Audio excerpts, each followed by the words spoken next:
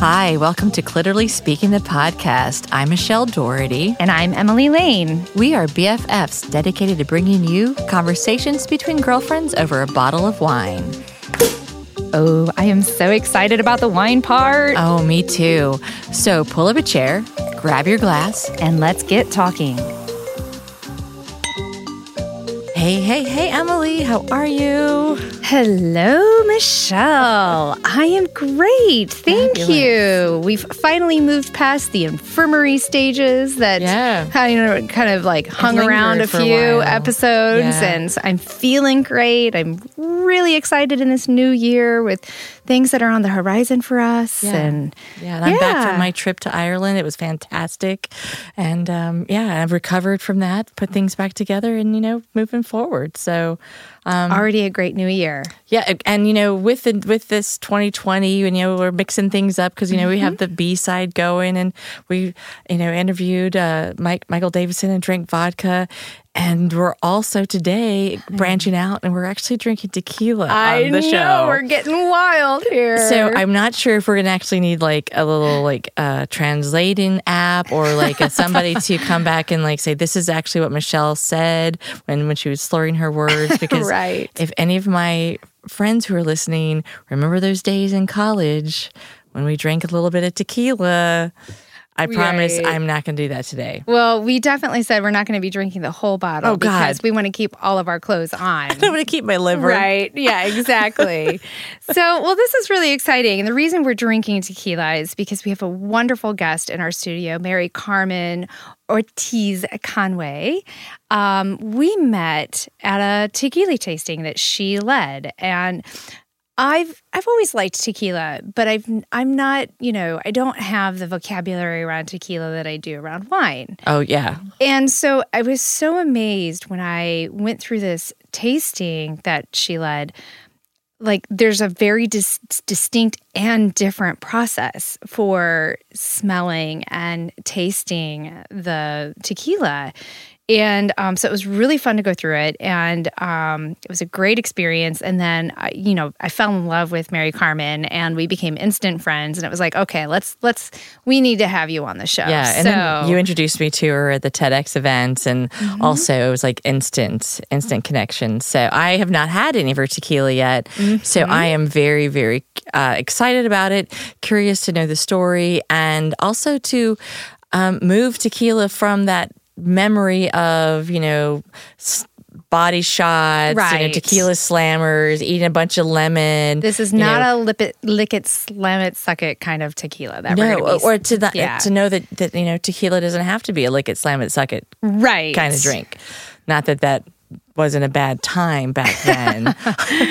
Right. We're in a new phase in our in our beverage enjoyment. Yes. So Mary Carmen, welcome to this conversation. She's an incredible influencer in this space and so happy to have you here. Thank you so much. I'm so happy to be here and share tequila and Mexico with you guys. Right. So a little bit of Mexico that I have in me and sharing it with you. I love it. Well, fabulous. Well, normally when we start off our episodes, Emily will say, okay, this is the wine we're drinking and give some notes and stuff.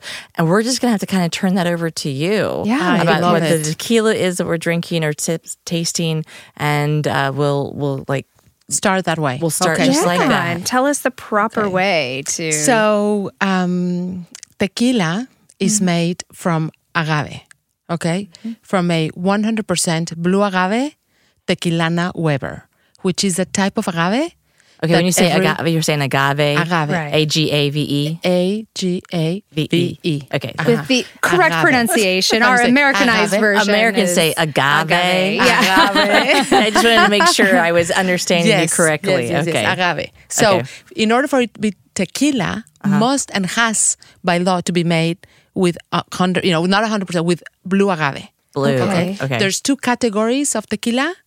One is 100% blue agave, and the other one is tequila, which has to be made with 49% of blue agave, and then any other sweeteners. It could be cane, sugar cane. Sure. It could be from other types of sugars, not other agave. other types of sugars, and the only agave that one has to have is 100% blue agave. And does it also have to come from a specific region within Mexico? Very important. I love that question because we have the denomination of origin.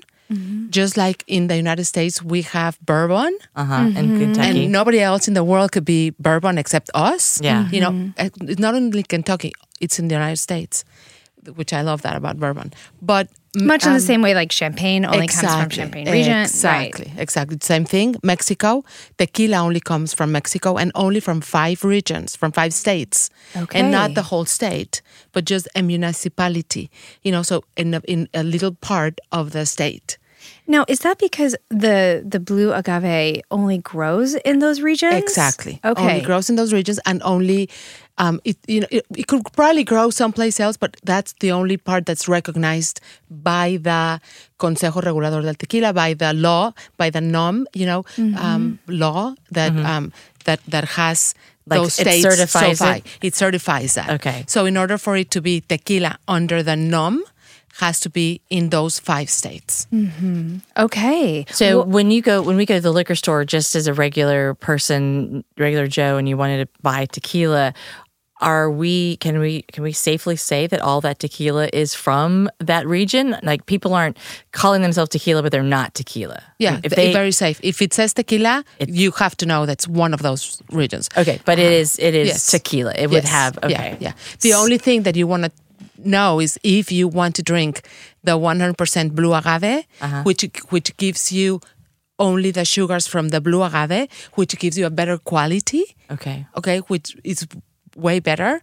Or if you want to have the mix, which is only the tequila.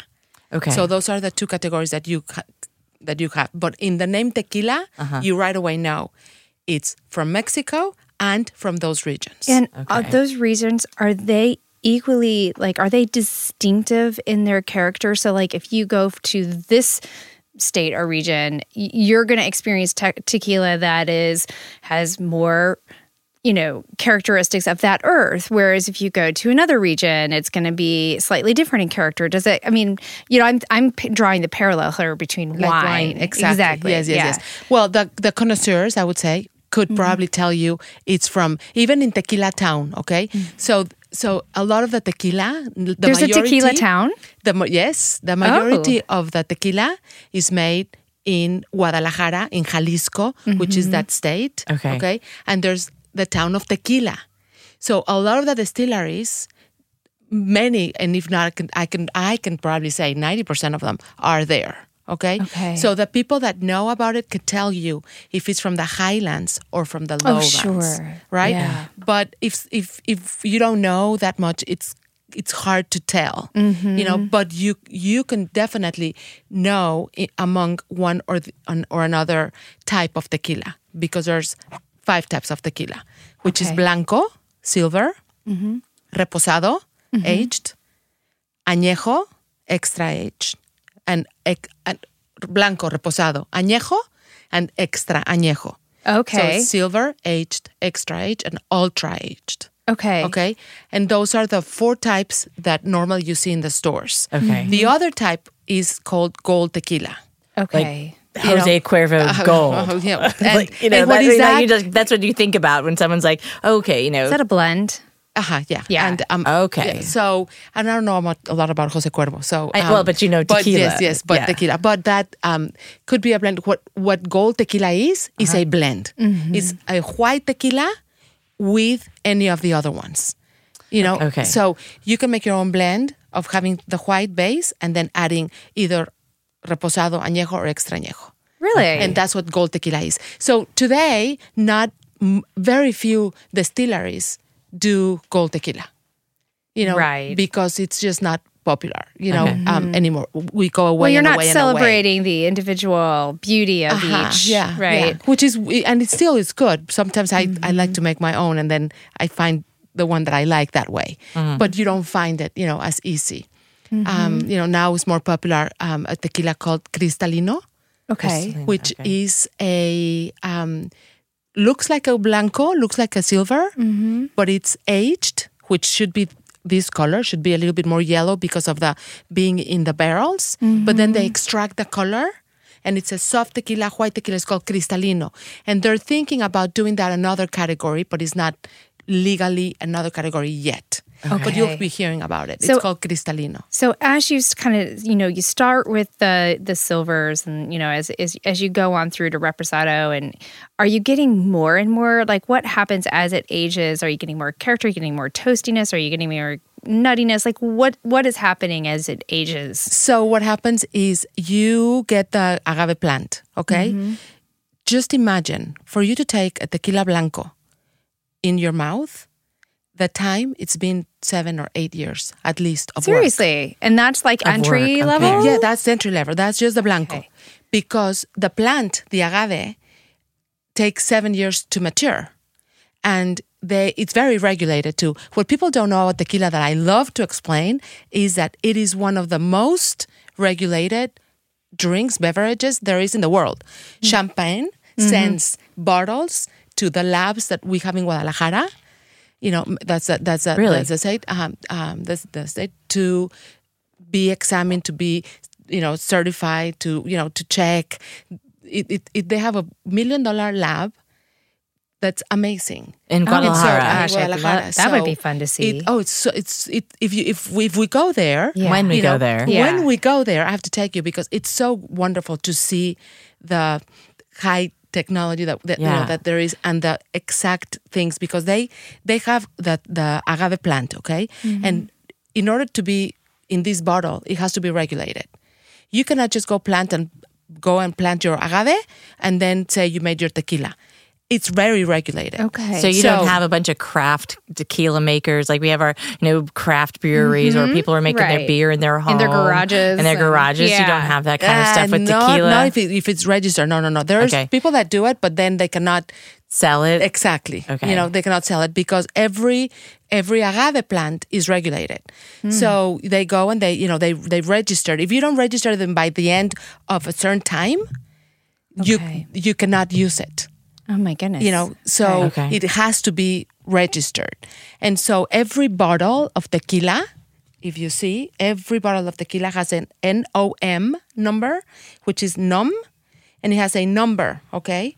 So Arete, which is the tequila that we're tasting today that I love, has a I should know this by memory. 1108, I think, or 110. And that's the number of the actual plant that was used to make this bottle? That's the number of the distillery. That's the number of Arete. So if you go and look, if you go and 1109, I think. 1109. Yeah, I'm sure. I'm pretty sure. So that's their number, and everybody knows 1109. It's Arete. So then if you Google, then Arete, and where's Arete? And then they look. And Arete is in the town, So there's all this information recorded about each batch. And each that's bottle, amazing. each of them has. So you know how we have Vivino? We have Tequila Match. Vivino, which for those of our listeners who are avid wine drinkers, if you're not familiar with it, it's a really great app that allows you to grab a photo of a wine bottle, and then it'll give you all this researched information about. It gives you aromas. It gives you region. Great. It gives you where. It gives you all the information. It's like the Shazam of wine bottles. Exactly. Right. I love Vivino. Oh, I love Vivino. It's complete. It's wonderful. You could just take the picture and then it keeps you. It reminds you which one you have, which one you've tasted. You can have your library. Wow. It's really cool. So there's a app like that called Tequila Match. Okay. And it's wonderful. Don't know about pictures, yet, but it gives you all the information. So you enter the NOM or the name, and it gives you the distillery, the process, the smell, the smell, the smell, the aromas, the flavors, and the notes that the tequila has, and so it's really cool. It's a really cool app. But that's how, you can learn more if you are a tequila aficionado or something. Go to Tequila Match, and learn. But what is really important that you have to know is the NOM. Okay, because that takes you to where it's made. Okay. And on every bottle of tequila will have that. So every single bottle. I did take a picture of this bottle, of course, which we're going to taste here momentarily. But I also took a picture of that nom. So for those of our listeners who like to go to our blog and see things, like we'll make sure to share that information. Yeah, I love it. So this is a tequila that is, so I was telling you, they go with the agave, they plant the agave, okay, and then there's people that are called jimadores, that's the job that they have, and it's like they get a coa, which is a special tool to get the agave out of the land, of the dirt, and they do a pineapple shape. Okay, so they go tss, tss, tss, tss, and when you're in the field and you hear that, it's like, oh my goodness, because it's just a very incredible sound when they're tss, very distinctive. Very distinctive. And then they get the pineapple, heart of the huge plant, right? That it's already matured. And then they record it. Somebody from the Consejo Regulador del Tequila is there, and then they take it to the distillery. And then once it gets to the distillery, sometimes they cut it in half at the field. Sometimes they cut it at the distillery. It all depends. And when that agave plant has been harvested, is that the end of that plant, or it will grow back again the next year? No, it's the end. It's the end of the plant, and then they just leave all the pencas, in the field, and then it helps the, kind of mulch it in. Okay, so they're a little different than like the vineyard with the grapes come back year after year, and it changes by the climate and stuff. Right. But so it's the end. So every agave can have hijuelos, is called, and those are little babies, 7. Okay, so 7. So those continue to live on. So they on. take them out when they're little. They can have 7 babies. 7, and. That's an interesting. Hijuelos. Yeah. No more, no less. Yeah, it's a prime number. Yeah, it's a prime, right? It's a prime number. Yeah. Okay. Yes, and so then they take them out, and then they, replant that.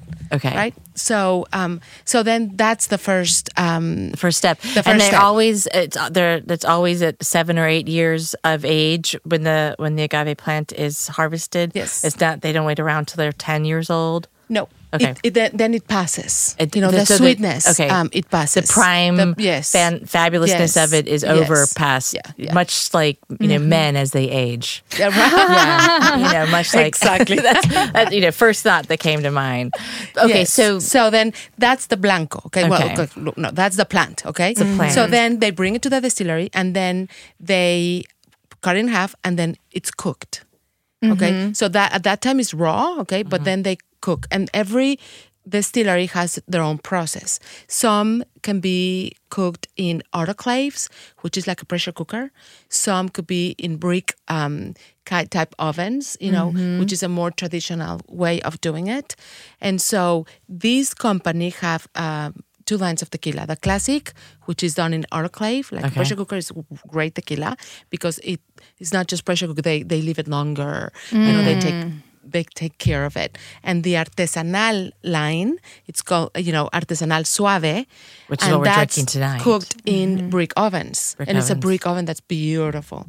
And in a more artisanal way, right? Okay. So the first, time that they come and they chop it and they cook in the oven. And after it's cooked, they pass it through roller mills to squeeze the juices. Okay. Yeah. And the juice of the agave is the gold, what I call the gold of the tequila, because that juice is what goes to fermentation. Okay. And then they do the fermentation process, and then that goes to the distillation process. Okay. And so in the distillation process, this company cuts heads and tails twice and work only with the head of the distillation, just the heart of the distillation. So it's a very good, high quality, not headache after, it's a wonderful. Okay, so we are drinking the Añejo right? Of the arete. Of the arete. The artisanal suave. Yes. So can you lead us through the proper way to taste this? Let me go back a little bit so we know why we're drinking añejo, okay? Okay. Because like I said, that's the process. Okay, after the distillation, so you have the cut, the cooking, right? The fermentation, the distillation, right away, bottle. Blanco is bottled right away. Okay. Doesn't have to be aged. Okay. Reposado is aged 10 months, up to a year. Well, people say not up to a year, but minimum 2 months, okay? And so in this company, this Arete, aged their tequila in bourbon barrels. Oh, interesting. Okay. And and they use a high quality bourbon. Right. So the notes that we get also are from the barrels, from the wood, the vainillas, the chocolate, all the notes that the barrels give. And how long is this one aged for? Añejo. This añejo is 18 months. Okay, so so is there a bottom number for añejo to be like you said the blanco? Oh no, the reposado is minimum a year. So a minimum of a year on añejo, and then and then exactly añejo, and then extra añejo is minimum 3 years. Okay. So it's... And does it tell you on the bottle where, if it's 18 months or... No, they don't. No. Okay. It doesn't say specifically. So this one is like 18 to 20 months also, Okay. So just imagine that the blanco is the raw material because, it's not raw, but it's cooked. But it gives you more of the notes of the cooked agave. Okay. But you smell more of the citrics. A blanco will give you more of the pepper notes, a little bit more of the raw agave smells. Okay. Then reposado gives you a little bit more of a vainilla tone, a little bit more. It's just 10 months. It's a little bit softer. It's a really, you can see the difference in color. Then you come to añejo. Añejo is 18 months, this one that we're going to have. And it gives you, imagine that what we're going to taste. It's been sitting in bourbon for 18 months. Yeah. Okay. So the notes those you can smell, out. The way we're going to do it is you can lift a cup, like and that. And we're using champagne flute glasses for our tasting too. So also this is very typical from tequila. It used to be that you get tequila in a tequila shot and... Right? Yeah. And I always say, that time is past. Yes. That time is over. Now it's time to I'm definitely already, and I'm not even doing this the proper way, but I'm smelling vanilla on Exactly. This. Enjoy. So, you can swirl your cup and then let it sit a little bit and you can see how it forms a crown, and I love that crown because then you wait a little bit, count 30, 38 seconds, and you can see the legs or the tears drop.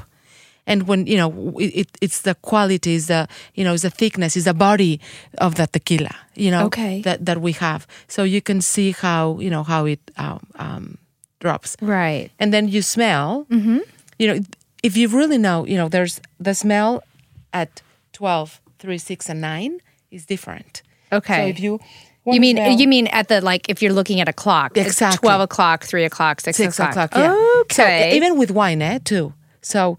Okay, so it's more woody on the 12 o'clock. Yeah, exactly.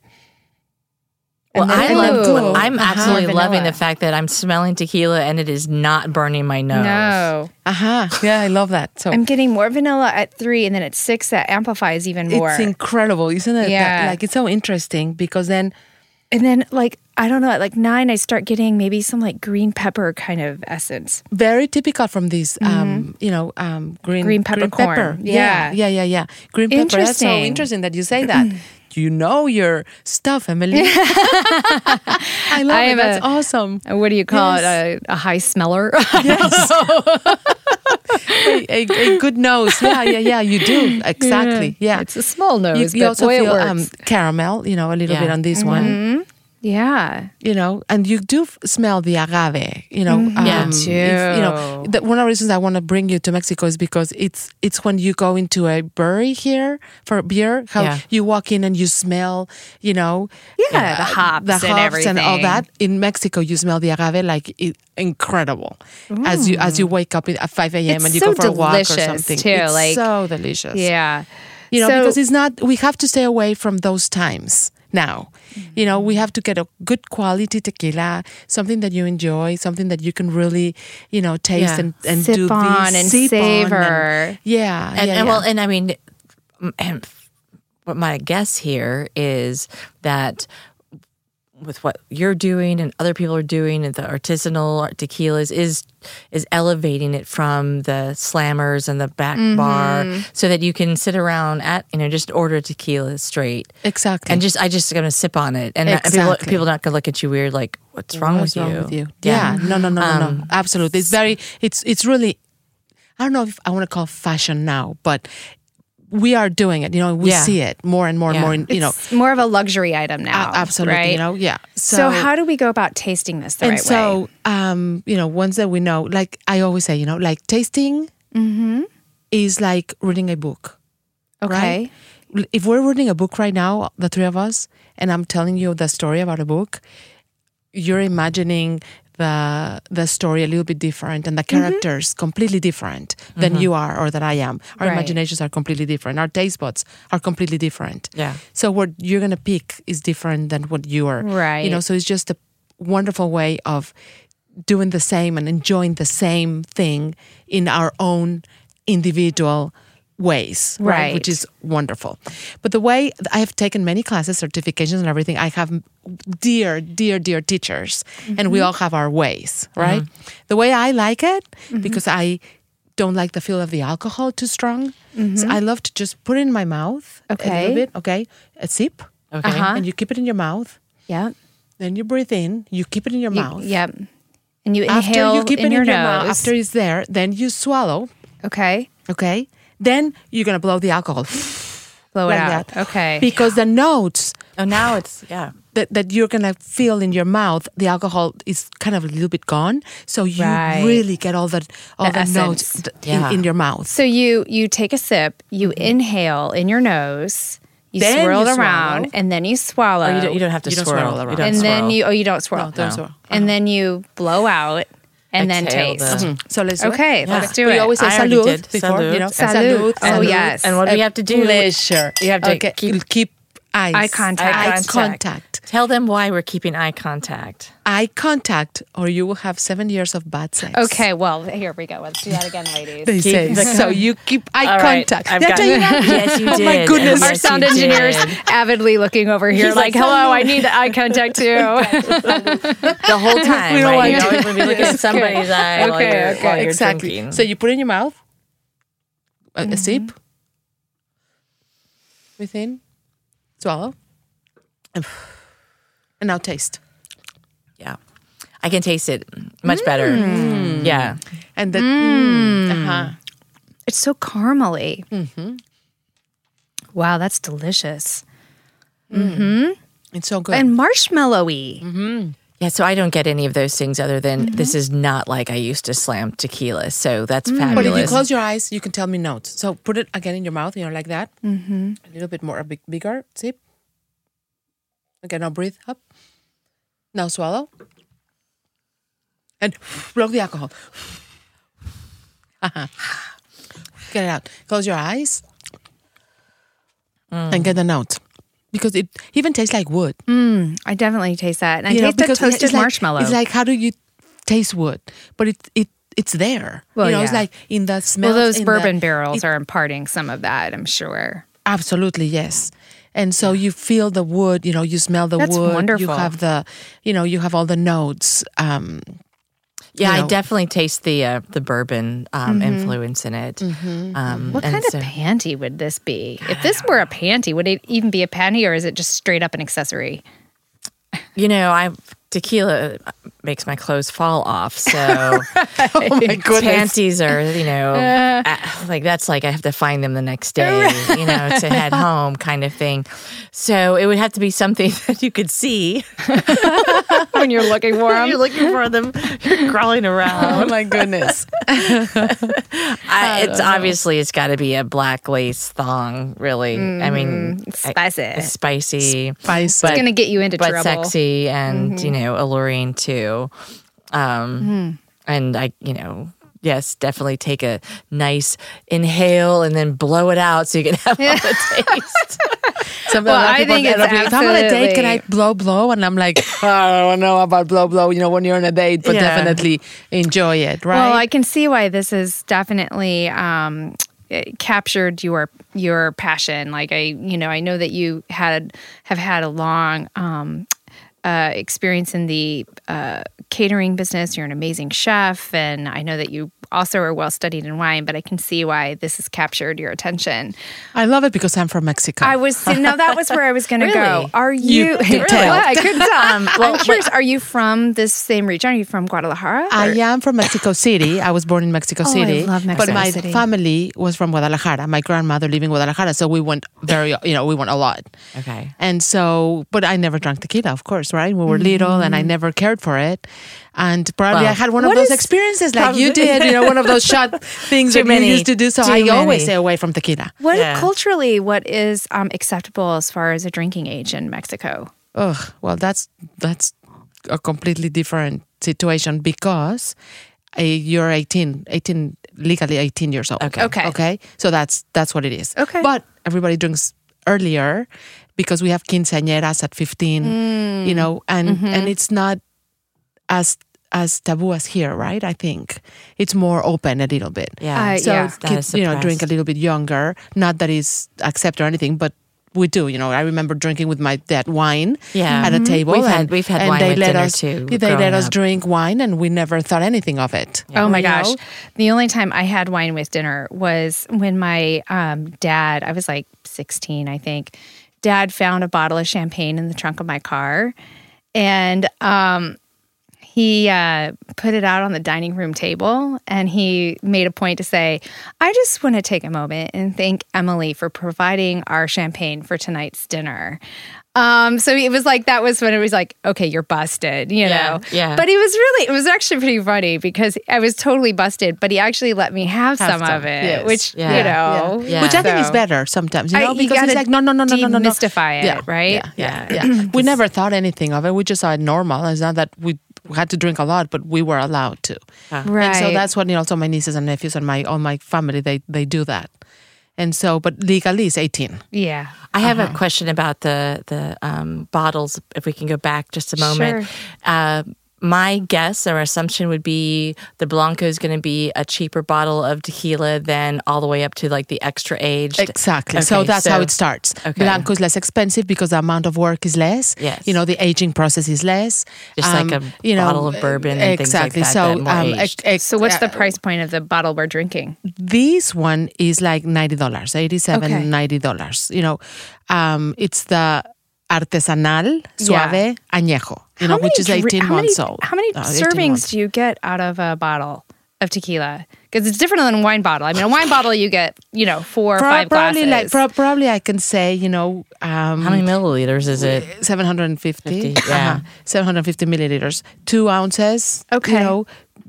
What do you think? A lot. You get a lot. Okay. But it's a 750 milliliters. But you wouldn't want to be throwing this in your margarita mix. No. You wouldn't be throwing that together. This is why it's so good to drink it just like that. You would save the Blanco for your margarita mix. Blanco reposado.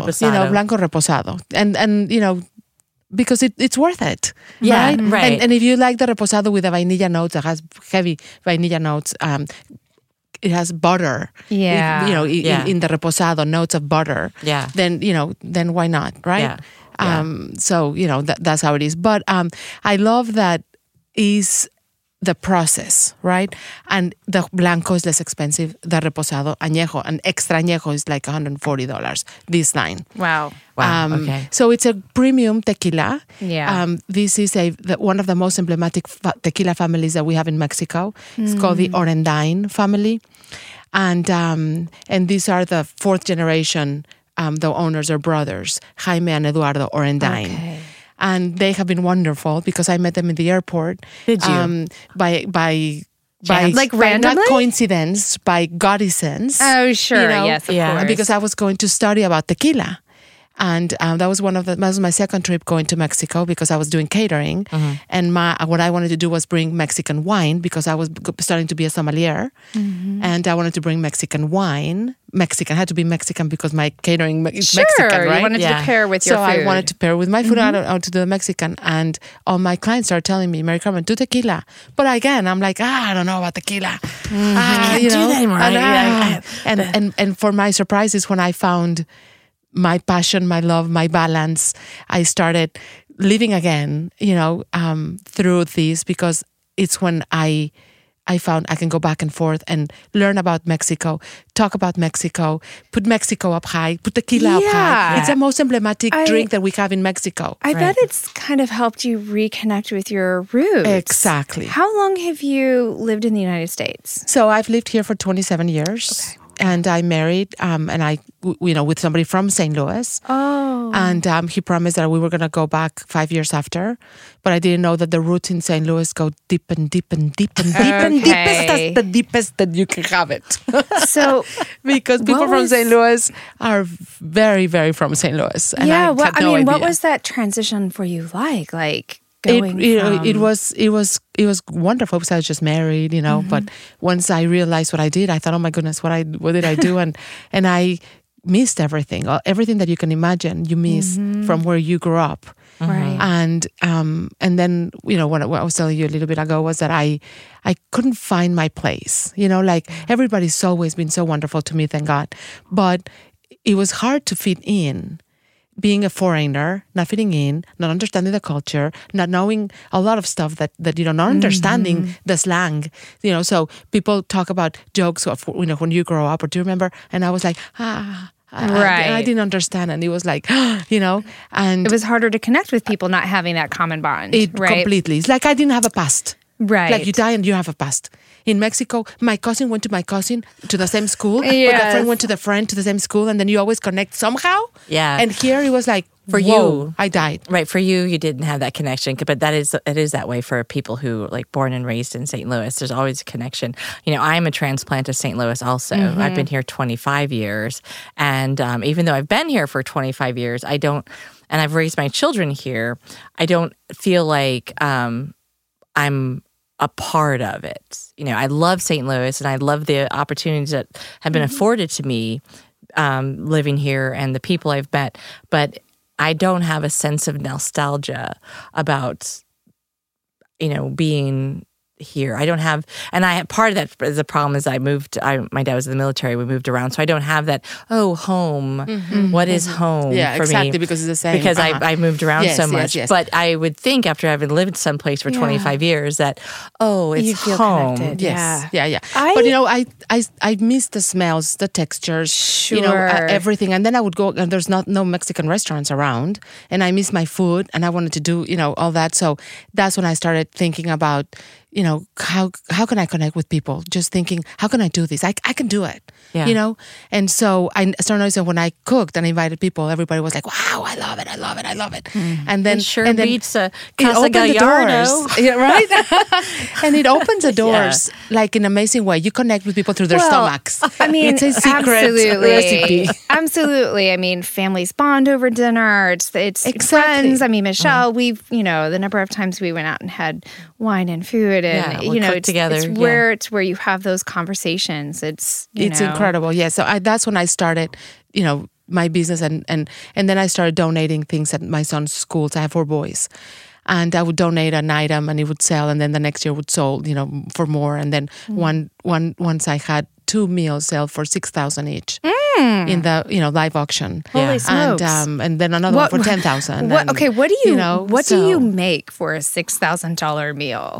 I played it really nice, I say, right? But it's more, it's more the coming and catering there and serving them and cooking for them and showing them how to make it, because I come to the house, and I teach for them 10 people, 10, 12, 12, yeah. 12. I always let them 16. Yeah. The thing was for 12, but I don't care. I mean, they're paying that kind of money. I don't care at all. Yeah. And so I plan really well, and I bring them and I make them have fun, and I show them how to make guacamole, and I tell a little bit about why the guacamole, and I roll a pepper, and how can it be more spicy, and I cook the beans, and I talk about the tradition, and now I bring the tequila in, and it's like a fiesta, and it's good. So people pass the word, I think, and then it gets popular, and it's been incredible for me to see that I have so many friends that I love because of who I am. Yeah. The more that I love it. The more that you've kind of brought your heritage into your relationships, the more people embraced you. Exactly. Because you're living authentically. Exactly. Yes. And I love that, because before I didn't know how. And when I found that, I thought, this is it. So for every Latin girl out there that are listening to me, be yourself. Yes. Always. And be yourself. And every non-Latin girl, but every girl just be yourself. Exactly. Yeah. You're absolutely right. Be yourself, but embrace your culture, right? And say yes to everything. Yeah. And things just flow. I love that. Yeah. I want to take a brief pause here. We need to take a break. Because I love what you're saying, and I have some questions coming back, but I feel like we need to take a quick little breather. I need to exactly taste some more on the break. We'll be right back.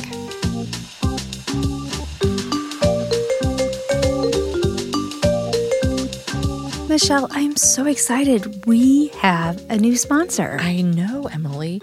We're thrilled to bring them on board as partners here at Clearly Speaking the podcast. It's a great group of people. It's Worry-Free Marketing. Uh-huh. And, I discovered them many years ago when I first moved to St. Louis. I was doing a lot of independent consulting work at that time, and this company was my go-to resource whenever I knew a company needed a new website or website work. They needed help in that digital world, driving good prospects to their website through AdWords, Facebook campaigns, whatnot. They just did a great job. And I love those guys. So they're a sponsor for us, and they're like our social media Uber partners, fans. Right? Exactly. I mean, this is like a really great resource for us. I mean, you have done an incredible job with your phone and your iPad and your laptop, putting things together. But it's nice when you can have a team behind you. That's right. Because things happen more quickly when you have a team versus trying to do it all by yourself. Absolutely. Well, it's its own specialty. Marketing is such a tough thing, and to do a really good job at it. I mean, I'm a visual person, a creative person. Yeah, you are. I've done the best that I can, but And the nice thing when you get to a point in a business and you realize, hey, I need to bring somebody on. If you reach out to a company like Worry-Free Marketing, and then you bring them on board, you are not going to be disappointed at all with the resources, with the research, with the analysis that they give you, with the strategy, and we are so blessed to have them on board here at Clearly Speaking the podcast. I'm very excited about this relationship. I know. Isn't it wonderful? It's great. So they can reach Worry-Free at worryfreemarketing.com. And you can always click on the link from our website, too. That's absolutely right. All right. So thank you, Worry-Free. You've definitely helped us be worry-free.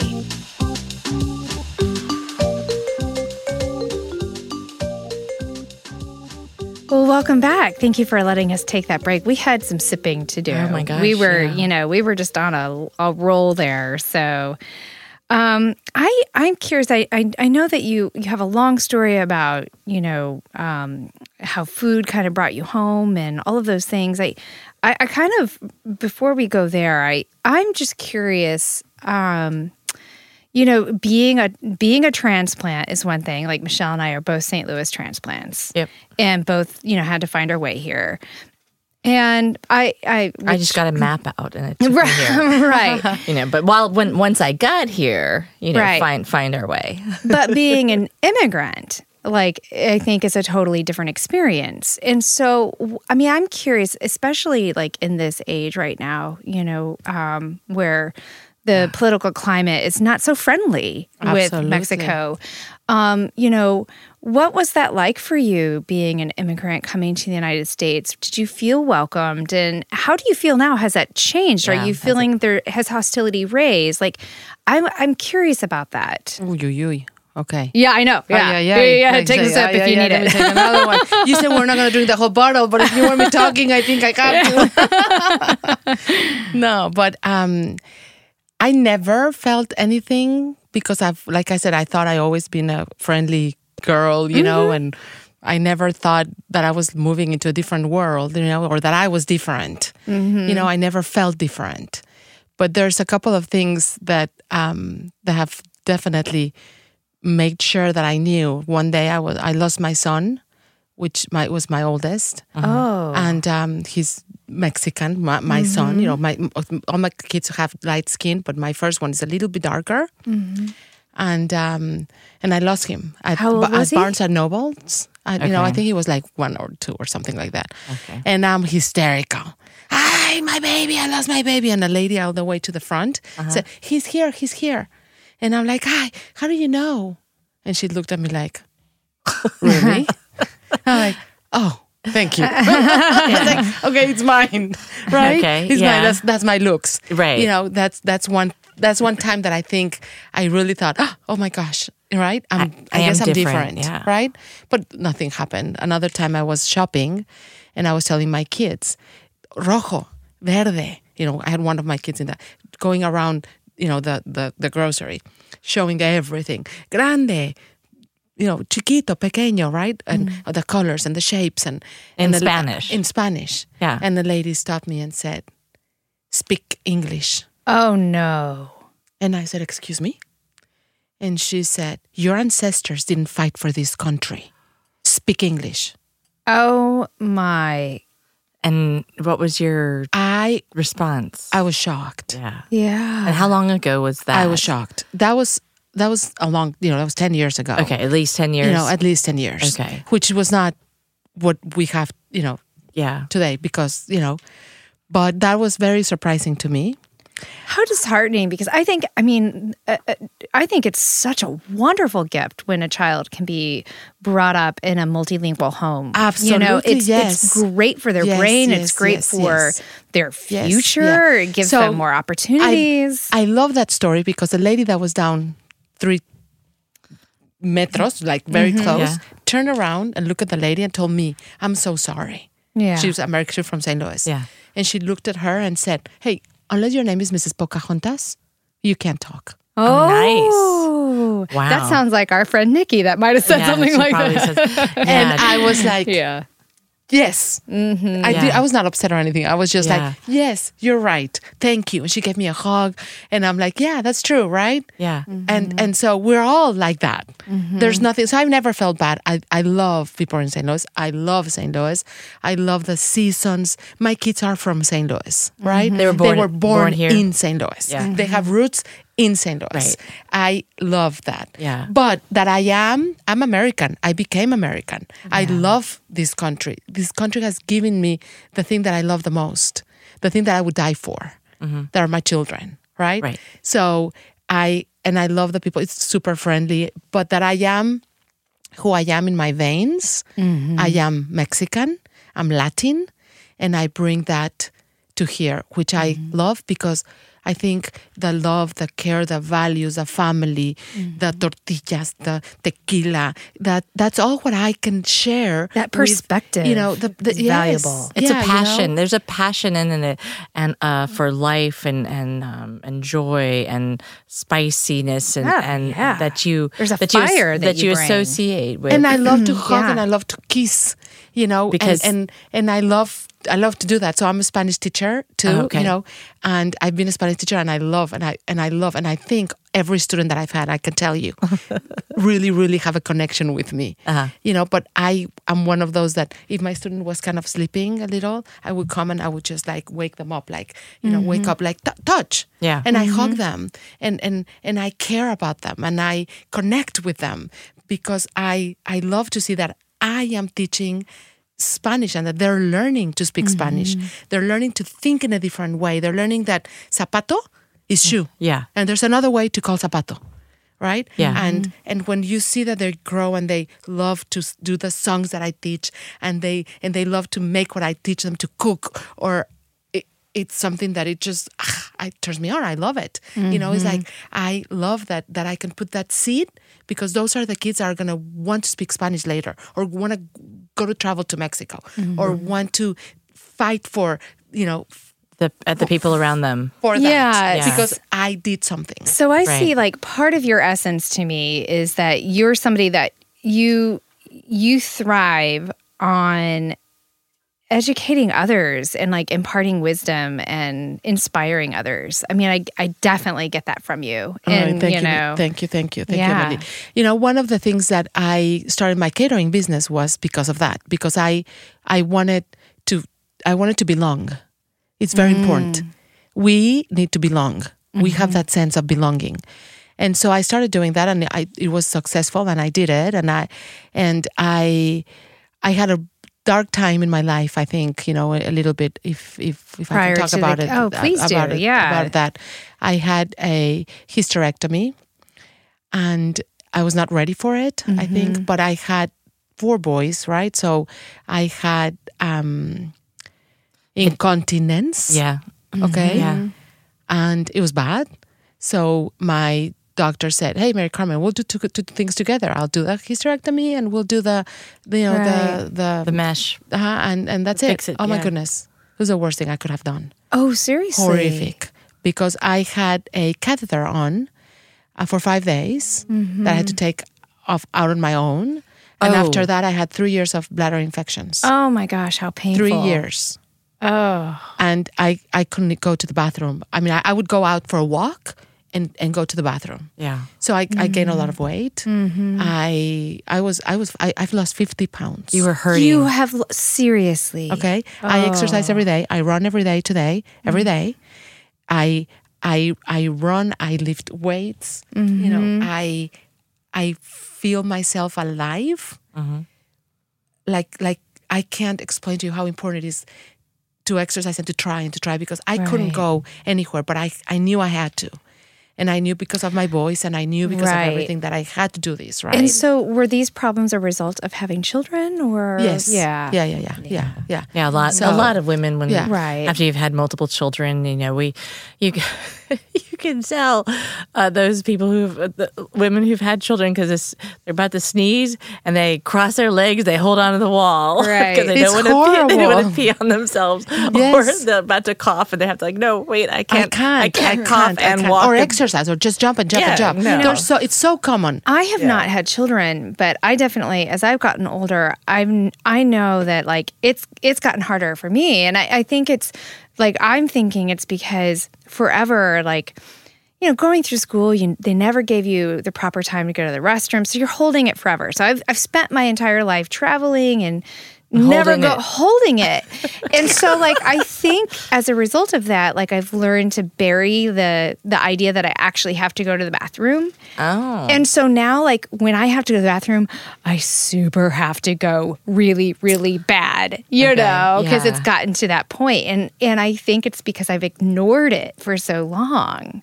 So I also, you know, I attribute maybe some of that also in there, you know. To that, yes. But, you know, when you do is just because everything moves, you know. So bad, and then you just do it. So it's very, very common. But there's so many things that you can do if we just knew, right? There's all kinds of things, and I didn't, and I just said yes, and I did the easy, and it was just a bad thing, right? So how did you get well? I started 10 minutes walk, and then I had to call my husband and said, I pee. You gotta come get me. Right, but and you come get me, right? With the 3 years of bladder infections, did you finally, like, the right antibiotics stopped it, or did you go back in for a revision? I started just taking care of myself, like walking every day, like 10 minutes, and I'd come back. Yeah. And 10 minutes, I had to come back, and then 20, and then half an hour, and then like that. And then So it really was physical fitness that helped turn you around. Yes. So I would pray a lot. You know, we in Mexico, we believe a lot in Our Lady of Guadalupe, right? And I would pray the rosary. And every time I walk in the treadmill, I would pray the rosary. I really never liked to, you know, to walk. And one day I'm praying the rosary and my phone fell. and it jumped by accident to Pandora. And it was Enrique Iglesias. And it was a very upbeat, quiero vivir contigo, bailar contigo, no? And it's what does that mean? I want to live with you, I want to dance with you, I want to do everything with you. Oh, perfect. Right? And it was Enrique Iglesias, that's really, and I thought, And I started walking, and then I run for a little bit, and then I walk, and then I kept putting, and then I just kept doing it. The next day I did it again, and the next day, and the next day. And so I never pray the rosary anymore. You pray Enrique Iglesias. I pray Enrique Iglesias, please come to me, right? Music is amazing. But it, of course I still pray, but it was just a thing that happened to me that got me running. Yeah. And I never thought I could ever. I mean, if anybody would tell you, I was just anti-exercise. Yeah. And I started doing it, and then running, and then I run 3 miles every day. Okay. And if I don't, it's like incredible. Yeah. But I think when I started having all that, I started enjoying more the way I cooked, and reading about it and learning about it, wanting to be better. I love to sing, so I started taking singing classes. Okay. And then I like to speak French, so then I started taking French classes, and then I started taking care of me, right? Nice. Me more than anything else. How old is your oldest child? 24. 24, and your youngest 23, 19, 14, and 12. Oh, 23 to 12. Yeah, so it's okay. Incredible. But the thing that connected me to where I am in the business is because I compare cooking to my life, right? So one day I was cooking a very typical recipe, Mexican recipe, and I salted. It was salted. And I thought, oh, geez, me, the expert that I know, that I follow, I did salt. And then you look and you say, what do I have to fix this? And you have to be creative, and you have to use what you have, and you have just to fix your problem, right? Because you have to fix the problem. Yeah. And I got whatever I could, and I tried to fix it, and then everything changed of the original recipe. But did it then become perseverance, better? But time, but love. Yeah. And at the end, the dish was richer and better than ever. Richer and better, but different than how you started, right? Yeah. Yeah, which is kind of like your metaphor for yourself. Exactly, Right. exactly. Yeah. And that's how it is, right? Yeah. Yes, I made the mistake, I did that, but it doesn't matter. But you are you, and you share who you are, and then you fix it, and then at the end you say yes, and everything happens, and you share, and you want to be better. And I love to share that tequila, and I've met, it was incredible how life puts everything in the right moment for you. And I was at the airport. I met the owner, and I saw him. He was sitting down, and he looked super the elegant. owner of this tequila, the owner right? It's called Orendine. Okay. And I approached him, and I'm like, and so why are you here in Houston? Like, why are you going to, And he said, I have health problems. And we started talking, and I said, oh, why are you? And I'm like, so I'm going to learn about tequila. And he showed me his business card after that, and on one side he had his business card that he was the owner of one of the biggest distilleries. There is Sauza, Cuervo, and Orendine. Yeah, biggest. Okay. And on the other side, he had Our Lady of Guadalupe. So yeah, I said, isn't it magical how those things happen? I remember, like the universe, like putting people in your path. So when I used to travel a lot, I made a practice of never selecting my seat on the airplane. And even though it's like, oh man, I really want a window seat, or I really want, I just made a practice of not doing it because I felt like the universe would put the right people next to me. Always. It's right? amazing. Yes. And and as a result of doing that, like I've met some tremendous people. I met the author of The Shack. And I met him at a really pivotal time in my life. Like I was struggling. And it was a 4-hour flight, and we just had the most amazing conversation. And I really reflected on how things were going, and it helped shape me, that conversation. Yeah. And, I don't know if you've read the book or it's powerful. So it's incredible how life isn't just puts it? yes. Right. Yeah, because I was looking for that connection, and it came at the right time. Like I could not have asked for this 10 years ago or 5 years ago, or it just happened when it had to happen. Right. And you can't force it, right? You cannot. Yeah. And when you say yes, then this happens. And so I've studied a lot in tequila, and that brought me back to my roots and back to the balance and back. So now I'm talking about, the history of tequila, and I'm talking and educating people about how it is and what it is, and the agave, and it's the most emblematic drink that we have in Mexico. So I'm proud of these. And then I go back, and then I come back, and then I go, and then I come, and so it's so you're getting a lot more trips back to Mexico to see family and to do what you need to do. Which, when you said you moved here originally, and your husband was like, "Well, we'll go back in 5 years," and that probably wasn't 5 years. No, and I don't think we're ever gonna go back. But I love it because now I can. You're free to go back and forth. And I'm starting now mezcal, which mezcal, I love mezcal. It's so wonderful. Do you do your catering anymore, or just for the school, like the auctions? I do catering, absolutely, yes. Okay. But I'm trying to stay a little bit away because it's a lot of work. It is. Oh my goodness, it's a lot of work. So what I do now is more cooking classes. Okay. Pairing dinners. Can you teach me how to make a mole por plano? Yeah, I love it. It's a long process, but I know long it process. Is. Yeah. But I do a lot of cooking classes and pairing dinners. Okay. And that's fun because I can talk, teach. Yeah. And and I always say, once my student, always my student, right? So then they can always call me, or, or I have some videos that I have that I can send them to learn. And so I do still catering, depending, but I'm a little bit away from that because now I'm, doing the right. Well, so this is taking up 90% of your time, maybe now. Yes. Okay. Yes. So I'm excited because Michelle and I and our team we're going to be going and joining. Mary Carmen in Mexico. I've never been to Mexico, so it's going to be. We're going to do some tours of some of these distilleries, and which is very exciting. We're in the process of figuring out what those dates are, but we're going to make sure and share with everyone. So they can come with us, right? Our listeners will be along for the ride. It'll be a fun because we go with the right people, right? Yeah. So we go. This is an amazing. I cannot tell you enough. You will love them. Yeah. With good values, and they take care of us, and they teach us. They show you.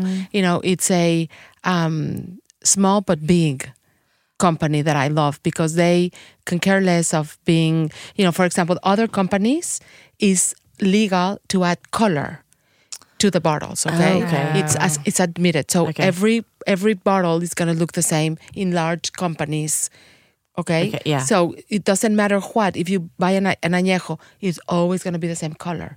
They don't add anything. Okay. And I much prefer that natural. Exactly. Yeah. So every bottle from añejo from the same lot is going to be the same. But if it's a different lot, the color changes a little bit because the barrel was a little bit different. Or because of the, and I think that shows a more interesting product. Like, I have a friend that gets migraines from yellow dye.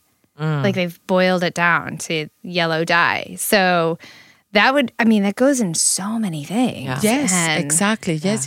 Yeah. So they don't add anything. It's all natural. This is one of the larger companies in Mexico. The name Orendain, yes. Okay, Orendain. Arete is one of their lines. It's Orendain is like the father. Okay. And Arete is a different distillery. Okay. Owned by the sons of Don Jaime Orendain, by Eduardo Don Jaime. What other tequila do they make? They only make Arete. Okay. Only Arete. Okay. The father makes another one called Gran Orendain or Ollitas or other brands. Okay. The La Mexicana is their distillery. Okay. This is called El Llano. It's one of the oldest distilleries. Okay. And the story is awesome too. I love it. That's also why I think I fell in love with this tequila because Arete is a horse. I'm pouring myself a little more, by the way. Yes. Go for it. I don't need an equal pour on this one. I love it. So Arete is a horse. Okay. And that's the only horse that has won the Olympics representing Mexico.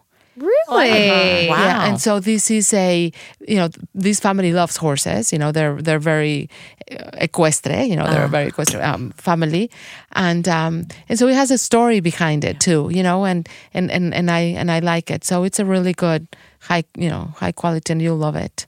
I'm envisioning the area and the city of tequila and the state and stuff. do you know off the top of your head, or could you guess how many people are employed in this industry in this part of Mexico? I cannot tell you. I mean, I don't know. I should know that, but thousands. Yes. This is a very big industry. And I love it because this company, for example, can grow. Yeah. Okay. Because I have a machine that you can do the labeling quickly. And I know because I went to the contact person and they said, we want to keep it that way. They take care of their people, and so. So like thinking about what you were talking about, family values in Mexico, it seems like that's being transcended into the companies also, which is very, very and people cool. really take care of their people, like the jimadores that I was telling you is a family work job, family job, and it passes too. And so it's incredible to meet them and to see how, what they do, because there's no machines that can come and do what they do. It's just not possible. Are they paid a fair living wage to do that? I mean, I think about when the Mexican workers would come up, and do seasonal work in the strawberry fields, or in the United States, and we don't pay them a whole lot of money, but they still do the work because. The American still fighting citizens across the borders because it's better, right? Do the work either. But I'm just curious, are they? It's not a huge salary, of course. It can't, But relationally speaking, is it? It's not. No? It's not. It's not. But they try. They take care of them. They take care of the families. They put a church. They go. They give them everything. Christmas comes and they take care of the families. as much as they can. Salaries. I don't know how much a jimador could earn. I have no idea. But I know that they're well taken care of. Okay. And that they love. It's a good their workplace. work. Yeah. Their work and how they do it, and it's fascinating on the time and and how fast they can do it, and how they compete. To see how how fast they can do one and everything. Yeah. So we can do this again, and I'll have these numbers for you for sure. Or we can talk about it when we're there. Yeah, really interesting. Yeah. We'll do a podcast, from there. That would be so awesome that we can extend, in all these, because it's really interesting. Yeah, and it's important that we have that, for everybody, because it's an amazing industry.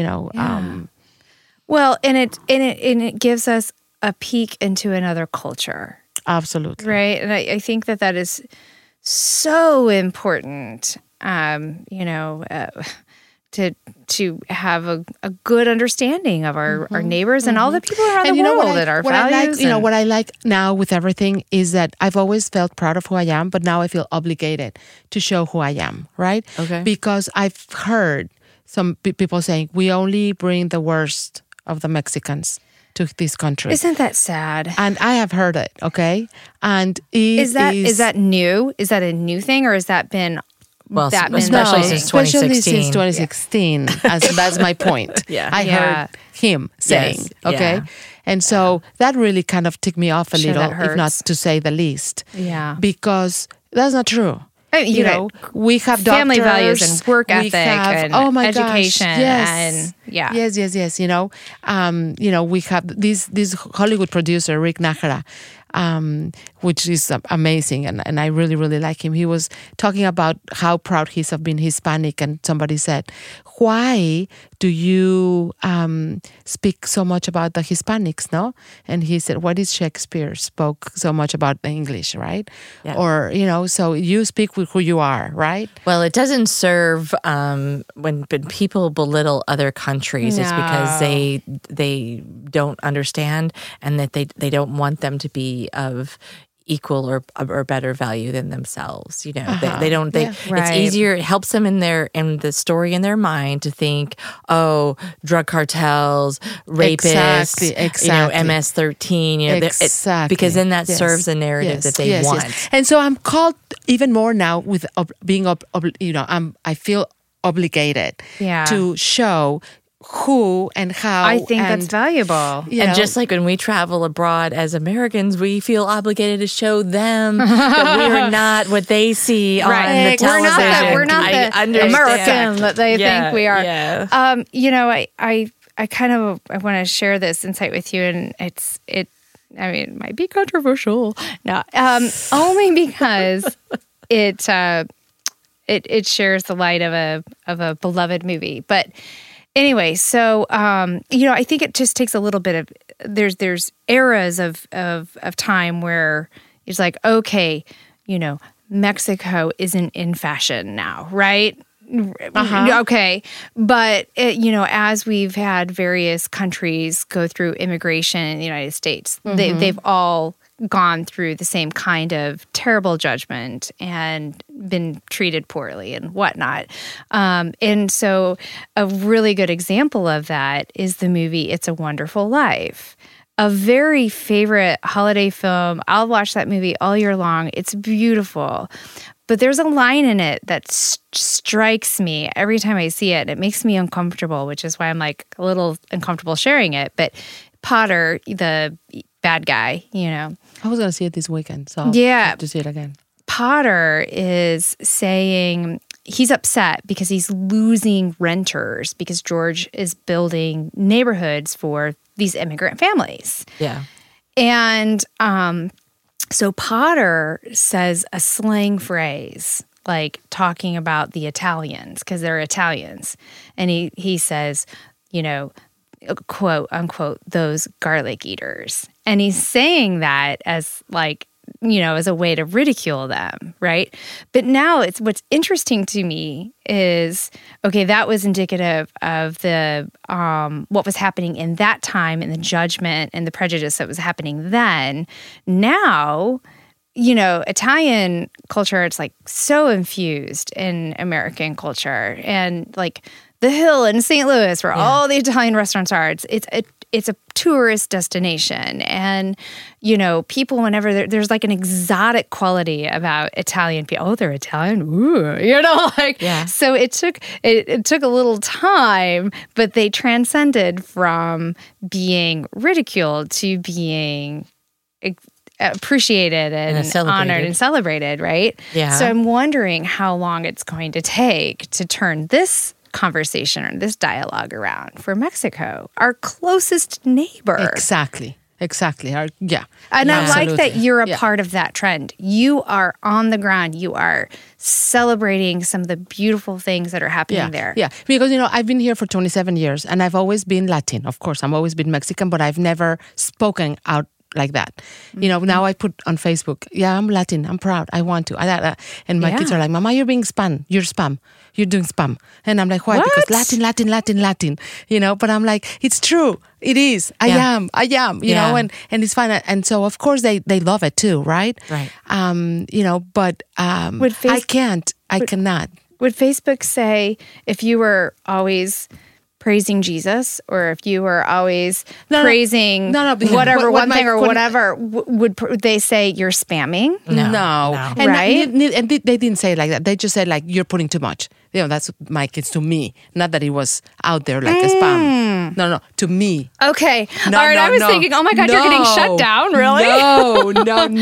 Okay, that was I feel shut better. down from my own children. Okay, got it. You know how it is? Just because I've put so much lately in the last year. Yeah. I don't think you should let it go. I think you should be the Mexico ambassador. And the more I learn about it, the more I see people working, the more I think, how many jobs does this have? Or I love the people that I've met, and my group of friends is huge now, bigger because I've done this, and I am proud of who I am, and I can show, and I see other Latin friends also tell me, what are you doing? How are you doing it? So I want to do something. I wanted to go back to Mexico, okay? Yeah. And when I found that I can't because my kids are from here, then I thought, I'm going to stay here, but I want to do the best I can to be better every day for them. Bridge the world, right? And show everybody it's okay. It's not dangerous. They're not going to kill you. Yeah. We're good.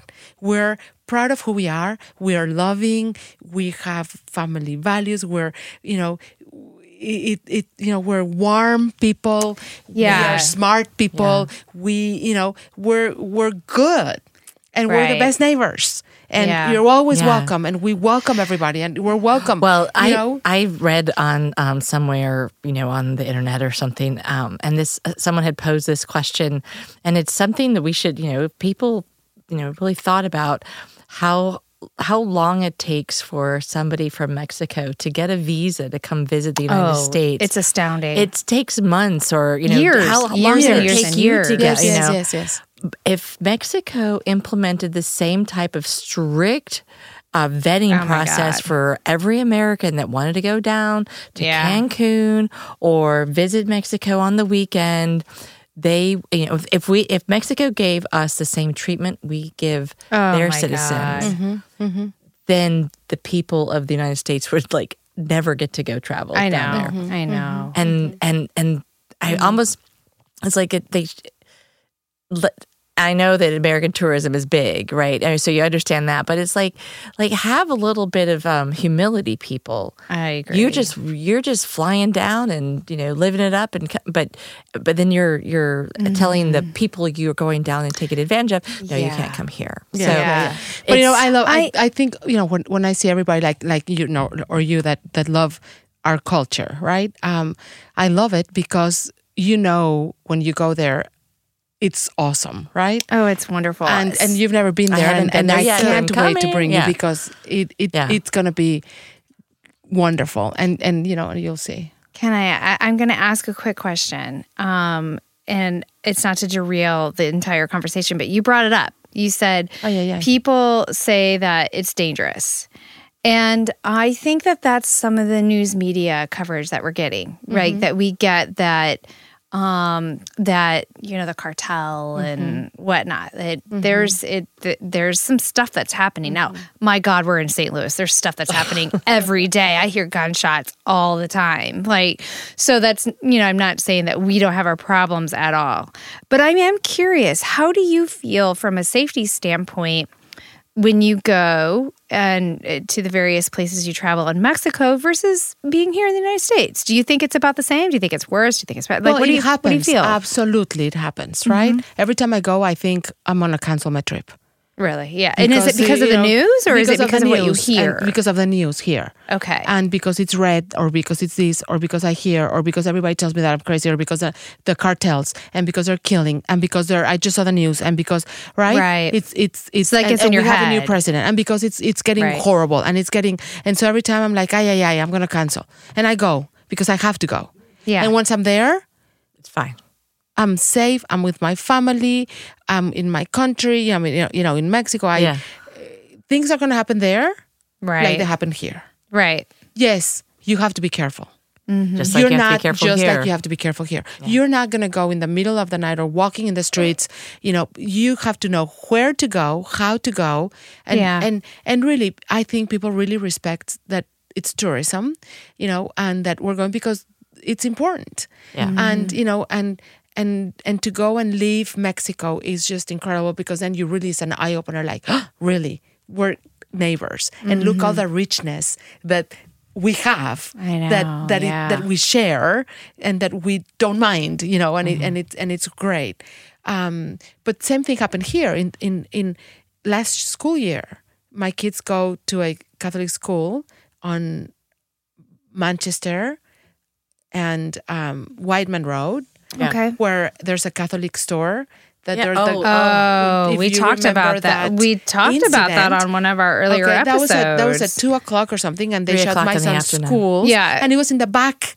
So if we had been in recess, something could have happened in that area. So it's the same thing. Yeah, you just have to be careful, and nothing happens. If you go to Mexico and you think, just enjoy it because it's safe. Right. Not be careful. It's not safe. I'm not saying it's safe. You just take your precautions. You do what you do. You don't go wearing jewelry. You don't expose yourself. You don't draw attention. Lay low. It's wonderful. Yeah, just like here. You just don't. You're not gonna walk around and No. And I've gone so many times, and I have family right now that are coming from here, from St. Louis, that are there, and they go to different parts of Mexico, and thank God everybody comes back.